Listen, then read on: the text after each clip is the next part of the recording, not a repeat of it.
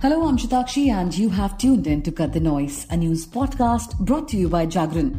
Today is Thursday and the 16th of November. Let's talk about the news of the nation and happenings around the globe. So without any further delay, let's start with the headlines of the day. BJP promises rupees 2 lakh savings bond for girl child, Mahila Thana in Rajasthan. In Noida snake venom case, main accused Rahul sent to 24-hour remand.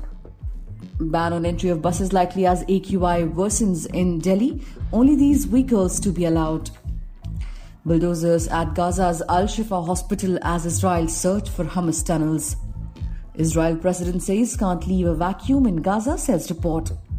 RBI orders Bajaj Finance to cease lending under eCom, Insta EMI card with immediate effect. In South Africa versus Australia, second semi-final, South Africa lose Bavuma in first over after choosing to bat first. Now let's dive into the details. The BJP on Thursday released its manifesto for the Rajasthan Assembly polls, promising a subsidy of rupees 450 per LPG cylinder for Ujjwala scheme beneficiaries and 2.5 lakh government jobs. Releasing the Sankalp Patra here, party chief JP Nadda also said that if the BJP forms the government in the state, a special investigation team will be formed to probe paper leaks and other alleged scams in the Congress government. Pledging a slew of schemes for girls and women, he said a Mahila Thana will be set up in every district and a Mahila desk in every police station, besides an anti-Romeo squad in every city.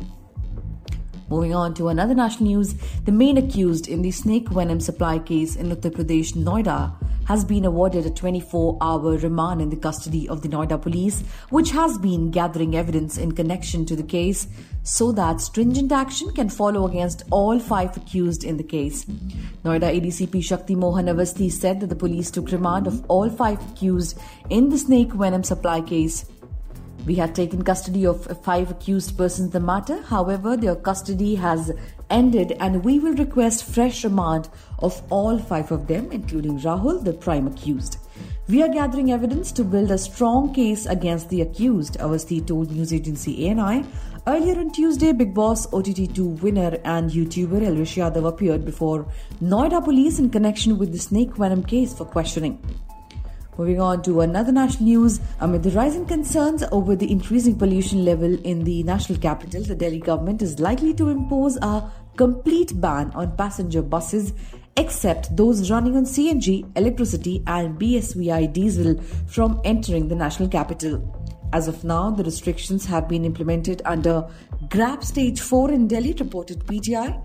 This comes as Delhi continues to breathe toxic air. According to the Central Pollution Control Board, the air quality at 7 a.m. in Bhavana was recorded at 442. RK Puram was 418, in Jahangirpuri it was 414.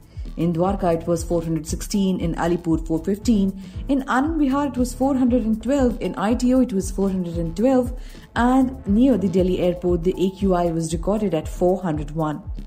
Moving on to the international news, Israel intensified its operations at Gaza's Al-Shifa hospital after reportedly discovering Hamas weapons and equipment. The United Nations and Middle Eastern countries condemned Israel's raid on the hospital, housing thousands, including newborns.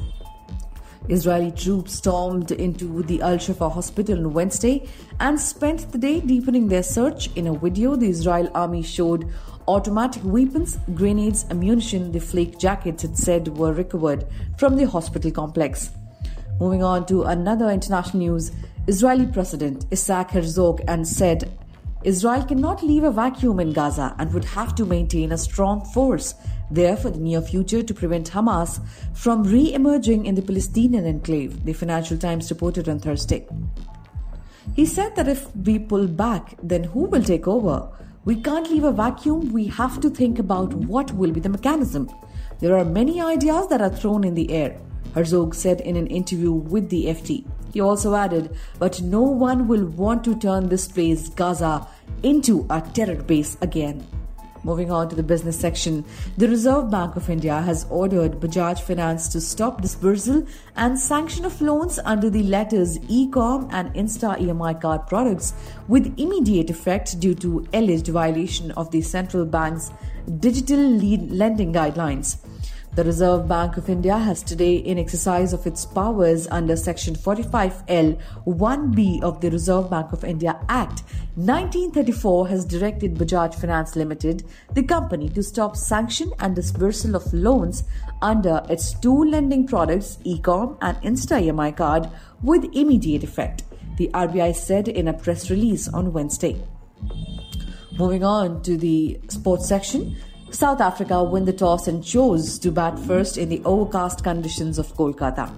Australia made two changes, with Glenn Maxwell and Mitchell Starc returning to the side. South Africa captain Temba Bavuma returned to the side, and the other changes were inclusion of Tabraiz Shamshi for Lungi Nagidi and Jansen came in for Pellu Kubayo. Australia and South Africa are set to clash in the second semi-final in the high-stakes showdown at the Eden Gardens. The outcome of the battle will determine who advances to the final to face off against India on Sunday. Australia and South Africa have faced off 7 times in the tournament, with each team claiming victory thrice. However, in the knockout stages, poignant memories endure for Proteas fans, especially the unforgettable 1999 Edgbaston semi-final that ended in a tie, and the 2007 clash in St. Lucia where Australia emerged triumphant. And that concludes today's top stories. We will be back soon with more in-depth coverage and analysis on these news items and more. Thank you for tuning into Jagran News Podcast.